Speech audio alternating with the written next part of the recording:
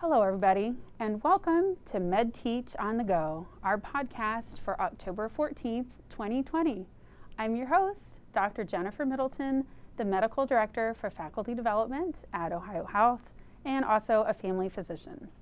And I'm thrilled today to have with me another family physician, Dr. Ben Bring. He is the Program Director at Dublin Family Medicine here at Ohio Health. And today's webinar topic was on engaging our learners with social media. And Dr. Bring, definitely 100% a social media expert, and we're so glad to have him with us today. Thanks for having me. Yeah, that's very exciting. So we kicked off the webinar by talking a little bit just about what we know about how residents are using social media. So what do we know? What are our learners doing these days? Yeah, I think the biggest platform that we're seeing them use is definitely Twitter, and we're also seeing a lot more Instagram use, I think, too. So those, if you had to say just anecdotally, the two top platforms, definitely those two. As far as, I think residents and medical students have always been consuming content via YouTube, but now we're sort of seeing more of these like quick videos, things like TikTok, and so we're starting to see much more of the shorter videos, quick content hits, as opposed to, when I guess I joke when I was in med school, YouTube was, 10 to 15 minute funny videos. Now they've kind of turned into, these quick like 10 to 15 second videos as well. So I think that's been the greatest change and shift, I think, is creating more quick hit content, if that makes sense. Yeah. Absolutely. So it sounds like if I'm a residency program looking for outreach, the platforms I probably should be focusing on in 2020 are Twitter, Instagram, and YouTube. Yeah, absolutely. For sure. Those would be the three I would lean towards. Yeah. And we talked a little bit about why get engaged with social media. If you are, someone in medicine, in residency education or undergraduate medical education who is not connected with social media, what's the benefit to getting in social media? Yeah, I think it really helps connect you with learners, and it really connects you with physicians, medical students from all over the country.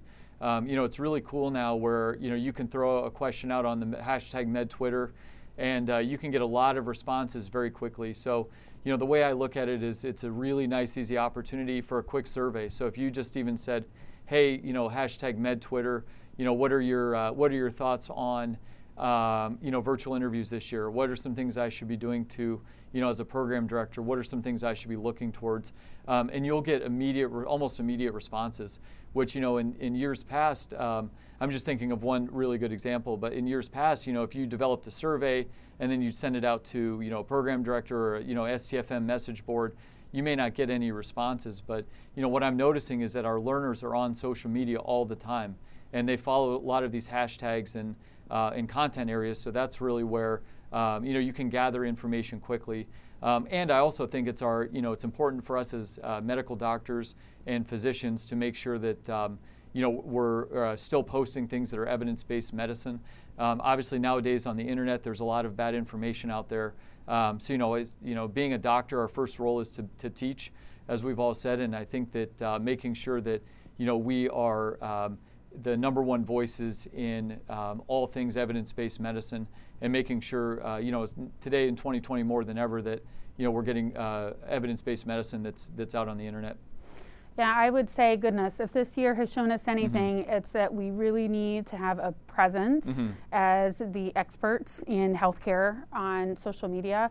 And certainly we're approaching an applicant season, for folks applying to medical schools, residencies, and fellowships like we've never seen before. Yeah, absolutely. Yeah, I mean, I think that, and, as we get more and more comfortable, with the process too, I think that's the one thing is the question I always get asked is, well, I just don't know where to start. When, maybe you have a physician who's interested but can feel overwhelmed by the daunting task of creating an account. And then, so I think that's just kind of the first step, is creating an account, get with a friend or a colleague that just kind of knows how to do this stuff, and then, just start creating content and see what gets put out there. Yeah, I think one of the messages that really came through from the webinar today was that you just got to get started if you're not. And it might not feel intuitive at the beginning, but once you dive in, you'll really get the hang of things pretty quickly. Yeah, it reminds me of the movie, the Elton John movie that came out, where he said when he was young, he said, well, I'd love to be a musician. And then I think someone told him, it's like, well, the best way to get started is to get started. So I think that's, and hopefully some of these, podcasts and Med Teach series can, kind of help spark some of that interest. Yeah, absolutely. And the other thing that we spent a lot of time on today, which I think is really important, is being mindful about the content that you're creating, especially as it regards to branding and having a really strong and clear identity on social media. Can you talk to us a little bit more about that? Yeah, I think that, it's not that you have to be too narrow focused, but I think it's also what you're trying to do is to appeal to your followers. You're trying to give your followers the content that they're looking for. So, I think that, I always think about like cat memes or things like that, that may be funny. If it doesn't resonate with, your audience, you may lose followers or you may lose some of that interest. Whereas like, for your example earlier of intermittent fasting, I think that there would be a ton of interest on that through, medical students and residents, learning up-to-date guidelines on, especially I know weight loss right now is a huge topic in family medicine and preventative medicine, lifestyle medicine. So I think that, yeah, absolutely. I would that would be kind of how I would approach it, is just identifying what is your target market looking for. And the best way that you'll figure that out is by posting. You can see who comments, you can see who retweets it, you can see who likes it, or even if it's just on Instagram, you have all that data in front of you. And so it makes me think of, there was a video of a guy rollerblading or roller skating down, listening to Stevie Nicks drinking a can of ocean spray. I don't know how that relates to anything, but he got 30-some million hits, which was kind of a funny video that just got posted up. Yeah. Can you talk to us a little bit more about how you can use hashtags to broaden your followers? For sure. So whenever I think about hashtags, I think about it in kind of two areas. The first area is, what's your area of specialty? So like for us, we always have something in there about either family or sports medicine. The second area, getting a little bit more narrow in your focus. So like if you wanted to talk about preventative medicine or wellness within that, so thinking about kind of those two layers. And then the third layer, I think, would be maybe something a little bit more specific to kind of widen that net. So maybe something that's like totally unrelated, like like the Throwback Thursday or something like that, or like we had talked about, some other ways of just engaging an audience that may not even know you exist. So I always try to think about it in those two facets, is what's sort of the background of your residency program, and then kind of, or in our case, most of what we do is through the residency program, but then also thinking what's another hashtag that might kind of widen your net there. And there's so many out there to name. The Throwback Thursday was just kind of the one that came to mind.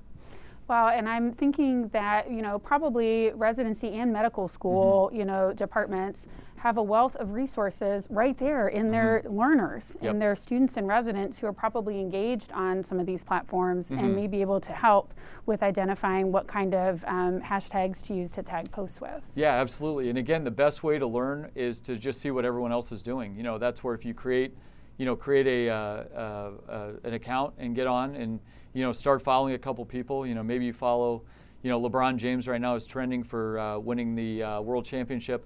I mean, just get on there and start following some people and look and see what everyone else is doing.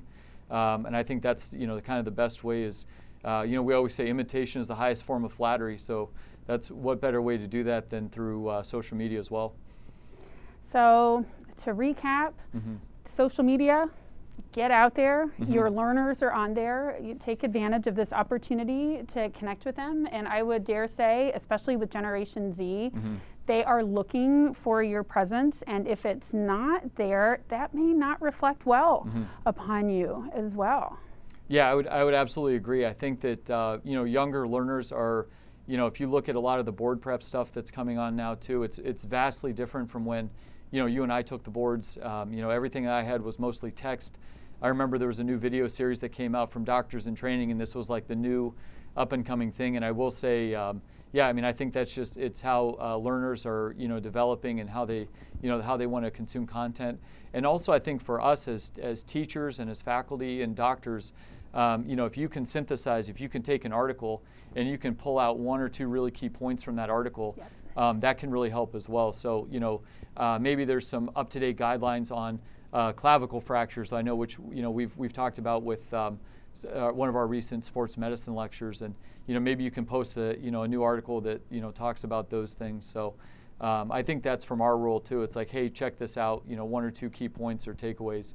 And you may save someone from reading the whole article, or, it sparks an interest and they do a full literature search as well. Yeah, absolutely. Mm-hmm. Dr. Ben Bring, it's been such a pleasure to Yep. have you as part of MedTeach today, and I know that we will have you back and Yeah. to keep us updated. Sounds great. And what is out there. If you'd like to view the full webinar from today, October 14th, 2020, it is archived at medteachonthego.com. A reminder that CME credit is available, and Dr. Bring is not only an outstanding family physician, he is also an osteopathic Mm-hmm. physician, which means we are able to offer AOA 1A credit today for our osteopathic physicians who are listening, in addition to AMA Category 1 credit. Mm-hmm. So we encourage you to check out medteachonthego.com. Thanks to everybody for listening today, and we'll see you soon. Go out there and keep on teaching.